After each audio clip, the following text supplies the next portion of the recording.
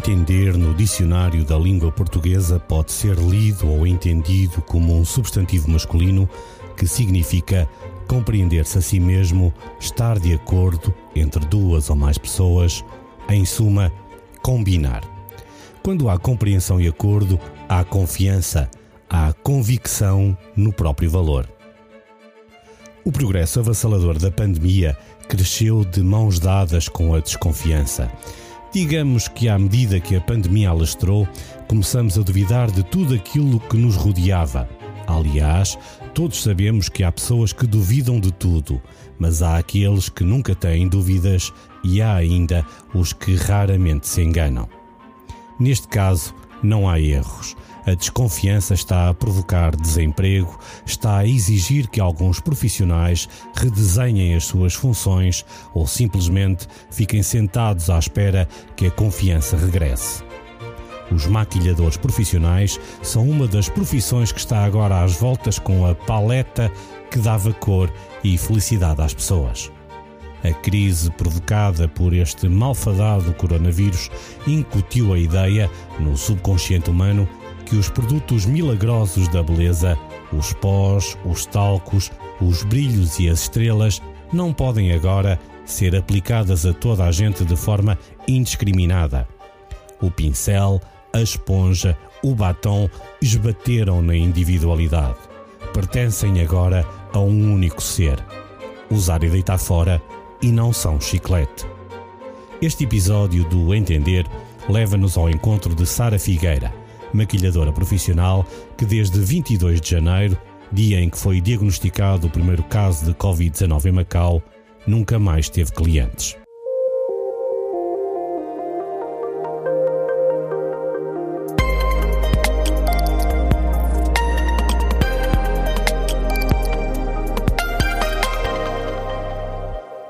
Hoje convidei para esta conversa sobre o Covid-19 a Sara Figueira, que é maquilhadora profissional, trabalha em Macau, tinha e tem um conjunto de clientes vastíssimo, mas desde que apareceu este famigerado Covid as coisas mudaram, Sara. Sim, como é que foi a vida? Como é que está a vida? Pronto, como antes estava a dizer, desde janeiro, quando tivemos esta notícia do Covid, havia uma parada do Ano Novo Chinês que foi cancelada. Eu tinha 3 grupos para pintar, em que cada grupo tinha 50 pessoas. Portanto, no total deviam ser umas 200 pessoas. Eu já tinha chamado a minha equipa e pessoas competentes para me ajudar. E de repente foi tudo cancelado. E eu percebi que era grave, mais grave do que aquilo que diziam na altura, porque na altura era uma simples gripe, uma coisa assim sem gravidade. Mas para cancelarem uma parada do Ano Novo Chinês em Macau, na altura achei estranho e achei que era mesmo grave, pronto. O que é que mais temeu, Sara? O que é que mais lhe preocupou? Nunca mais trabalhar na minha área, porque a minha área tem muito de contacto físico. Eu toco na cara das pessoas com pincéis, com as mãos, inclusive. E a minha profissão é de abraços e também é com crianças e com adultos, mas... Já pensou, se calhar falamos um bocadinho disto mais tarde, mas houve alguma reação imediata de algumas pessoas que tinham que maquilhar profissionalmente ou até pessoalmente, que dissessem agora não quero ser eu? Eu tinha aulas, porque eu também sou uma professora de maquilhagem. Eu tinha aulas de maquilhagem, de automaquilhagem, em que as alunas, nenhuma se inscreveu, nenhuma aluna nessa altura. E portanto isso foi um indicador, para mim, foi um indicador em que eu disse, não, calma, vou esperar mais um pouco, porque as pessoas estão assustadas. Eu senti as pessoas assustadas. Houve alguma indicação? Porque não se inscreveram, e então... Mas elas justificaram? Não justificaram, mas eu apercebi-me disso porque nas outras áreas de outras aulas as pessoas foram, menos a minha. Portanto, é a questão do contacto, é a questão da utilização dos pincéis, das pinturas, sim. da proximidade com aquelas fontes de contágio ou dos locais de contágio que podem ser mais... Sim, mesmo eu, durante as aulas, só em raras vezes me aproximar delas para exemplificar a maquilhagem que é, porque lá está, é o curso de automaquilhagem, elas próprias fazem a sua maquilhagem, mas mesmo assim não houve inscritos. Pronto, não houve inscrições e eu na altura até me senti um bocadinho à margem, porque depois do confinamento que houve em Macau, toda a gente retomou as suas atividades, um bocadinho, uns mais lento que outros, mas eu senti-me a ficar muito para trás, porque nunca mais houve aulas de maquilhagem. Depois cancelaram-se os eventos, as festas também não houve e pronto, e foi assim. Naquela maquilhagem mais profissional, estou a falar, por exemplo, de atores ou atrizes profissionais para situações de casting ou de cinema, para passagens de modelo, tudo parado. Tudo parado. Paradas, festas de aniversário privadas, parou também. Tudo o que você imaginar relativamente a eventos parou. Como profissional, o que é que pensa fazer para dar segurança ou para que as pessoas entendam que, apesar dos condicionalismos, há segurança? É o seguinte, na minha área eu sempre tive redobrados cuidados com a limpeza, com a desinfecção dos materiais todos, seja pincéis, seja tintas, seja tudo. E eu nunca tive nenhuma reclamação quanto a cliente nenhum. Agora, obviamente, vou ter que alterar algumas coisas. Por exemplo, antes trabalhava sem máscara, agora vou ter que passar a trabalhar com máscara, com viseira, álcool, inclusivamente nas mãos, se calhar, dos meus clientes, álcool nas minhas, lavar com mais frequência as mãos. E acho que a base é essa, não é? Desinfetar, limpar. Quanto mais limpar, melhor. Os produtos, alguns deles são descartáveis? São descartáveis. Por exemplo, a nível de batons, eu nunca ponho um batom diretamente na boca de uma cliente. Vou sempre com um pincel, já previamente desinfetado, e passo no batom. Isso é uma coisa que não acontece em casa, não é? Não, em casa não. Com os nossos próprios materiais não. Mas podemos desinfetá-los e devemos. Uma vez por semana devemos sempre desinfetar os materiais de maquilhagem. Mas agora há todas aquelas situações de, por exemplo, eu não sou especialista de todo em caracterização ou maquilhagem, mas o pincel a passar na palete e depois na cara da pessoa, a pessoa diz, ei, espera, onde é que puseste este pincel antes? Sim, exato. Esses cuidados têm que ser redobrados, ou seja, temos, por exemplo, vou dar um exemplo, uma palete de sombras de olhos. Sempre ir lá com um papel descartável, um papel de cara, não é? Feito de papel, pronto. Limpar a superfície do pigmento dessa sombra e depois com álcool, 70%, e spray, aquilo tudo, e desinfetar, por exemplo. Estava-me aqui a lembrar de uma outra situação que é, como a Sara, por exemplo, tem muitas atividades, recordo-me nas atividades da Casa de Portugal de Macau, no Festival da Lusofonia, em que há, diremos, uma avalanche de pedidos de pessoas para que sejam pintadas. A questão do distanciamento social. É verdade. É mais outro problema. É outro problema. Eu vou ter que criar ali uma distância, por exemplo, nas filas das crianças e dos pais. Uma área de proteção até para... Uma área de proteção. Até exatamente para mim, exato, para mim e para os que trabalham comigo. Isso tem que ser muito bem pensado. Eu já me passou pela cabeça de tudo, inclusivamente, sei lá, arranjar uma estrutura em que eu pudesse enfiar as mãos com umas luvas e nem que passasse a mascarar-me de robô, assim com umas caixas em cartão e começar a pintar as pessoas. Mas acho que depois acaba por também se tornar excessivo e acho que não só as crianças como os querem retomar, querem que seja como antes. As pessoas querem contacto outra vez e querem se sentir próximas uns dos outros. Em termos profissionais, isto vai tornar a atividade mais demorada, mais prolongada, mais cuidadosa. Exatamente. Mais desafiante. Sim, também. Muito mais desafiante. Eu estava a dar o exemplo da lusofonia. Eu tento, por norma, demorar... os pais todos reclamam imenso, mas eu, por norma, tento demorar sempre 5 a 10 minutos. Eu vou tentar tornar os designs das pinturas muito mais simples, adequá-los, por exemplo, ao uso da máscara, fazendo só, por exemplo, na parte da testa e aqui nas têmporas, um desenho mais pequenino. Desinfetar os pincéis, como é óbvio, ter vários godés. Sara, estava agora aqui a dizer, pintar com a máscara. Sim. Vocês são senhores, gostam de ter uma base, de ter um batom. Sim, como é que é a máscara colada aí à cara? Eu é assim, ou tudo ou nada. Ou se maquilha mesmo, independentemente de usar a máscara, ou então não se maquilha de todo. Mas há algum produto, por exemplo, anti-umidade? Nós estamos em Macau, certamente as pessoas que nos vão ouvir em Portugal que a umidade não se coloca, mas depois de usar a máscara durante 1 ou 2 horas, sim, é ao acumular, vai como é que se diz? Derretendo a maquilhagem.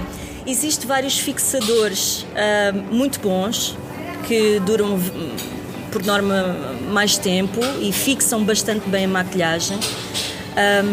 E é uma questão de usar. Usa-se, portanto, a base líquida, depois o pó e depois, então, esse fixador de maquilhagem. E isso poderá, eventualmente, ajudar. Depois torna-se um incómodo? A máscara? A máscara com esse fixador e com esses pós na cara. Estou a imaginar-me eu a tirar a máscara e olhar para a máscara. Ai, que coisa horrorosa, que já tenho que usar outra máscara porque está tudo assim. Pois é verdade. Com a umidade, sim, isso acontece mais frequentemente, sim. É verdade, é um problema. Mas é um problema que vai ter que arranjar uma solução e que vai ter que certamente encontrar novas técnicas, digo eu, não sei. Sim. Sim, o fixador de maquilhagem é bom e vai ajudar. Agora, se vai ajudar assim totalmente, não sei. É mais uma dificuldade. É mais uma dificuldade, sim. Sara, em termos pessoais, o que é que mudou a sua vida para além da parte do não ter trabalho, que é uma parte muito preocupante, em que ficou de um momento para o outro sem clientes? Adaptou alguma coisa na sua vida pessoal, no contacto na rua? Passou a ter mais cuidado? O que é que aconteceu nestes últimos 2 meses? Muito mais cuidado. Portanto, os abraços e os beijinhos ficaram à parte, ficaram em stand-by. E eu, como portuguesa, adoro um abracinho, adoro um beijinho e adoro contacto com as pessoas. E isso foi o que me custou mais na adaptação a toda esta pandemia.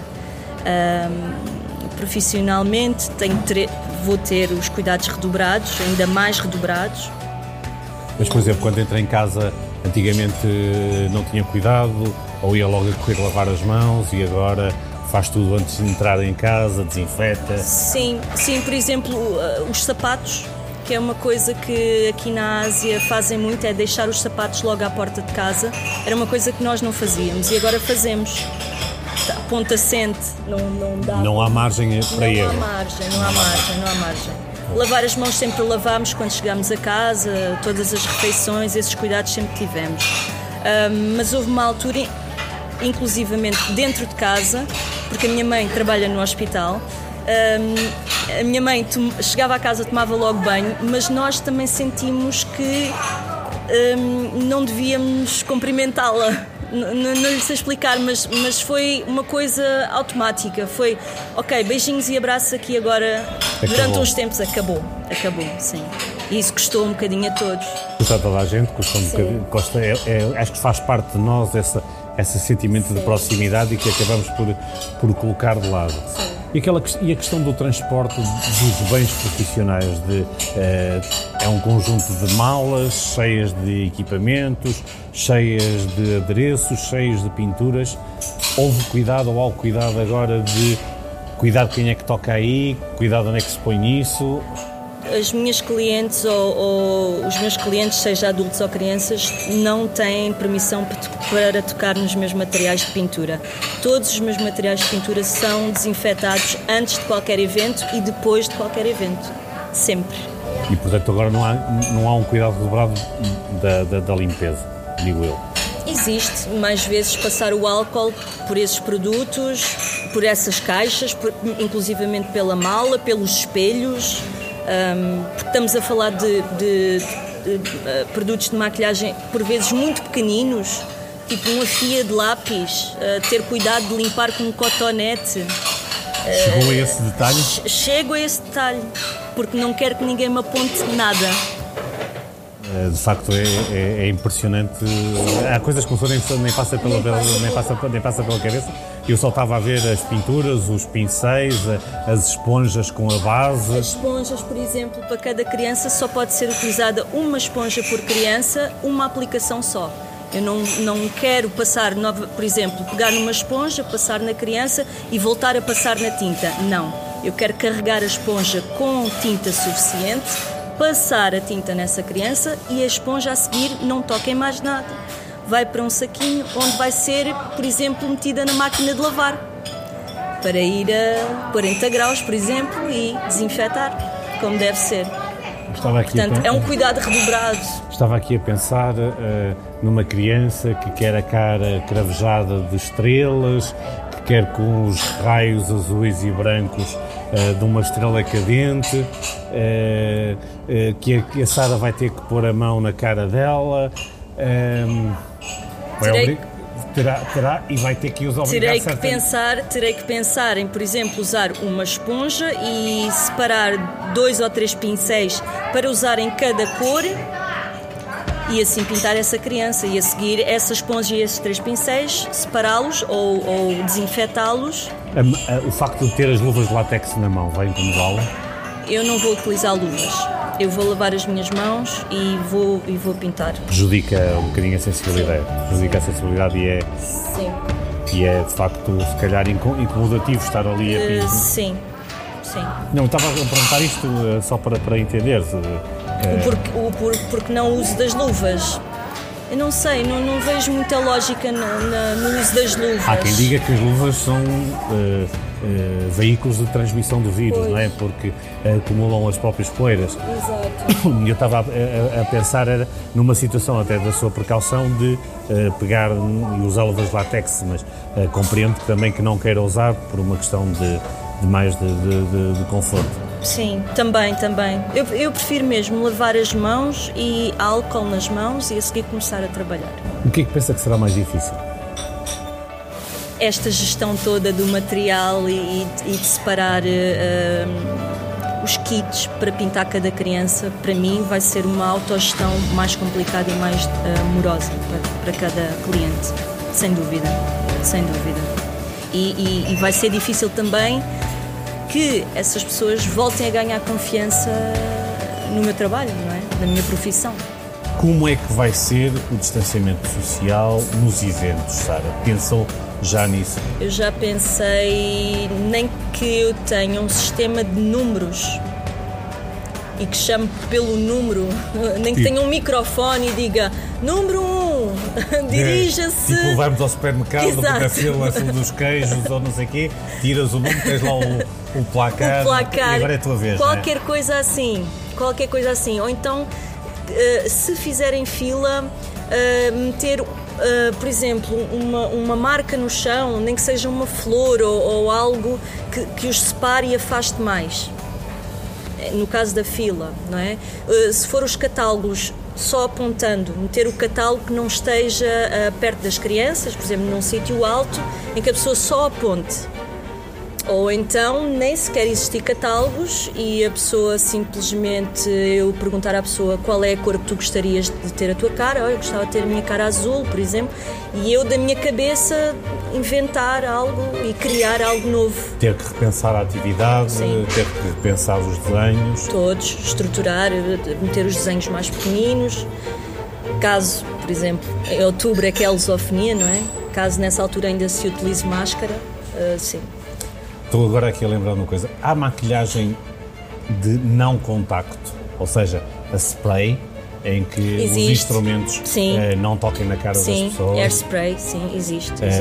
Mas isso torna mais caro, torna mais moroso. Não, e eu tenho. Pode ser uma coisa a pensar também. Existe um stencil em que se coloca na cara da criança e com airbrush sprayar e fica lá o desenho e não sai. Torna-se mais higiênico? Sim. Talvez, sim. De facto, isto faz com que as pessoas pensem na vida e deem uma volta de 180 graus. Completamente, em todos os sentidos. Na ausência de, eu não diria na ausência de confiança, mas como explicar às pessoas de que é seguro. Exato. De como é que elas podem acreditar de que está ali um profissional que tomou as devidas cautelas, que está preparado. Exato. E que, acima de tudo, antes de pensarem na sua vantagem económica ou financeira, está também a pensar na segurança e na minha defesa, na defesa da minha saúde. Eu imagino que a Sara também já tinha pensado nisso tudo. Sem dúvida, pensei muito tempo mesmo, muito tempo. E a conclusão é que chegou?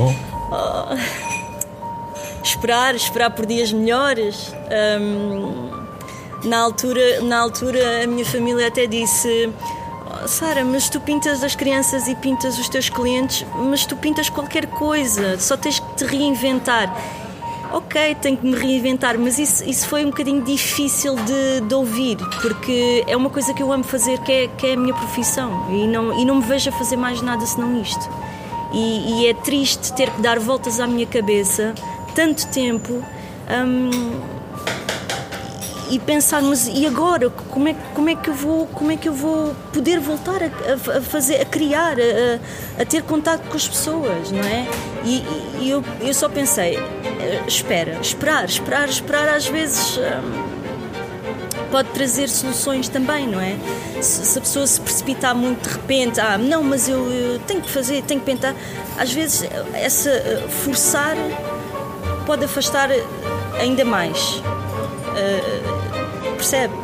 Afastar ainda mais as pessoas. Portanto, eu vou esperar até as pessoas também se sentirem à vontade e se sentirem confiantes comigo, outra vez.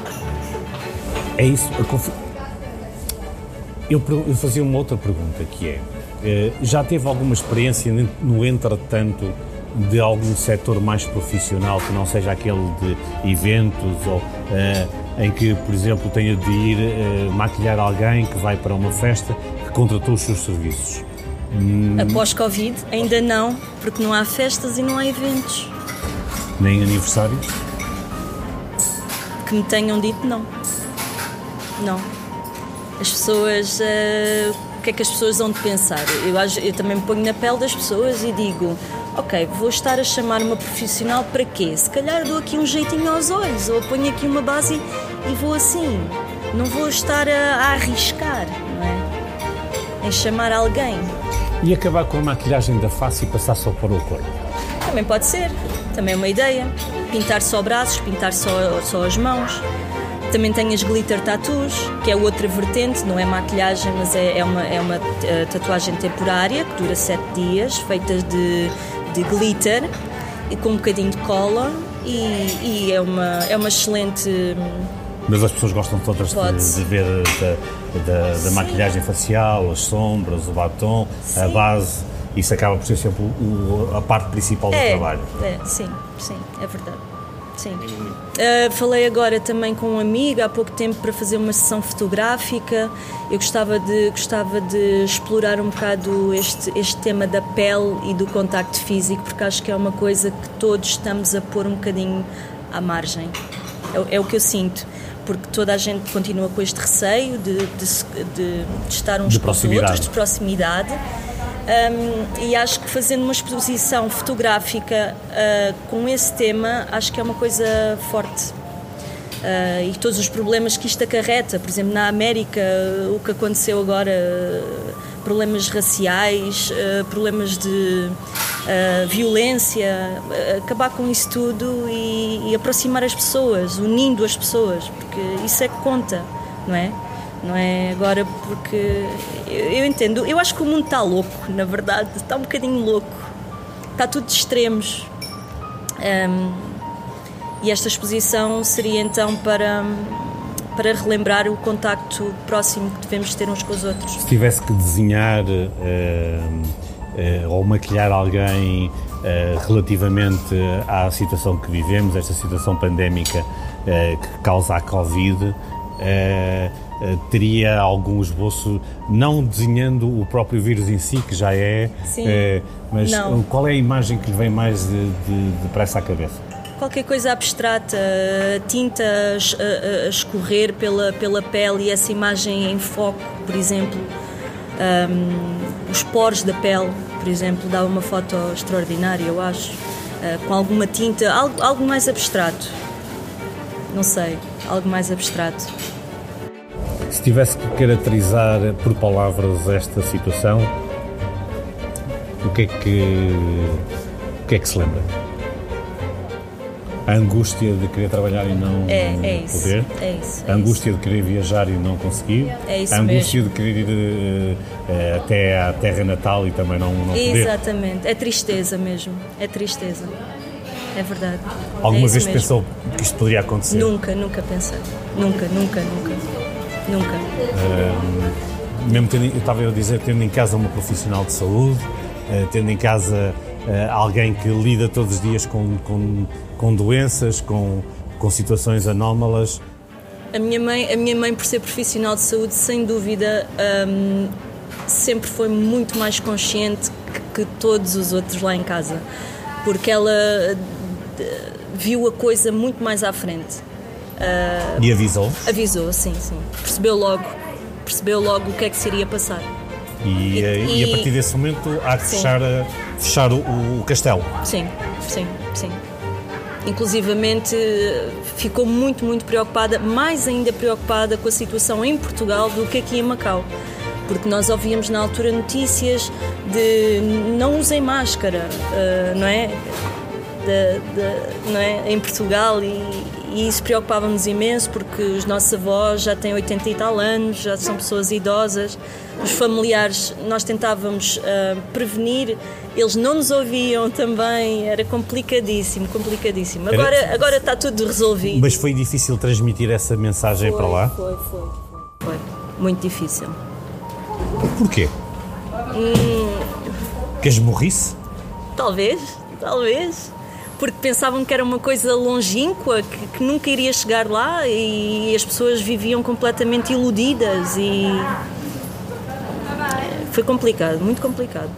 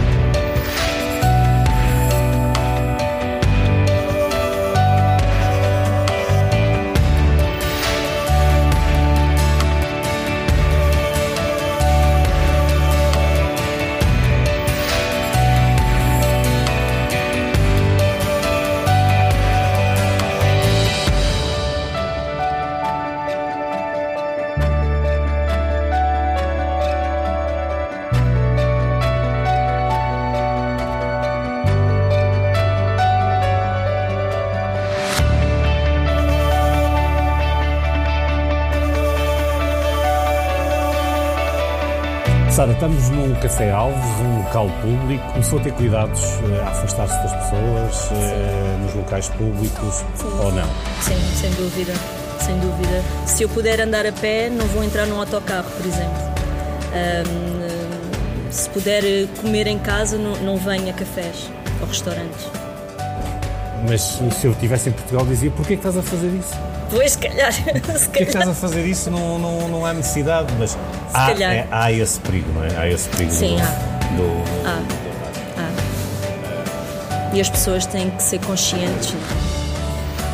Gostava que a Sara, para terminar a conversa, para também para não ser muito mais extenso, e acho que já abordamos grande parte da sua atividade profissional, que é alguns conselhos, não para a automaquilhagem, mas conselhos para as pessoas que recorrem ao trabalho de uma caracterizadora ou de uma maquilhadora profissional, que é não ter receio, devem vir previamente preparadas, devem vir com máscara ou sem máscara. O que é que tu achas que as pessoas devem fazer a partir de agora quando se dirijam a ti? Devem lavar primeiro a cara, não devem à espera que tu, ou devem esperar que tu a desinfetes? Não sei, estou aqui a lançar ideias para... Sim, pode acontecer das duas formas. A pessoa já pode vir previamente, imaginemos, com a cara lavada, não é? Com água, sabão, ou eu com uma toalhita e limpar a própria cara das pessoas. Eu deixo muito ao critério da pessoa, não é? Eu não sei como é que a pessoa pensa do outro lado. O que é que será melhor, mas não é? Sem dúvida lavar as mãos, tanto eu como o meu cliente, lavar a cara, se possível ter os seus próprios produtos de maquilhagem, especialmente lápis dos olhos, rímel, batons. Consideras que a tua profissão é de risco? Neste momento, sim. Considero. Quer dizer, eu gostava que as pessoas não considerassem de risco. Mas eu não estou a dizer um risco para as pessoas. Estou a dizer um risco para ti própria. Porque tu acabas por lidar com mais pessoas. As pessoas conhecem a Sara, sabem que a Sara se defende, mas tu não conheces quem está aqui do outro lado, não é? Mas eu acho que o uso da máscara e, por exemplo, uma viseira me vai proteger e eu posso fazer à vontade a minha profissão. Eu acho que, e lavando as mãos, utilizando a máscara e pondo uma viseira, acho que... Tu estás muito próximo do cliente. Estou não? Muito próxima, mas é a máxima proteção que uma pessoa pode ter. E se eu vou estar a levar isto ao extremo, aí é que não vou poder exercer mesmo a minha profissão. Portanto... É assim, e se a pessoa utilizar a máscara também, acho que estamos ambas protegidas.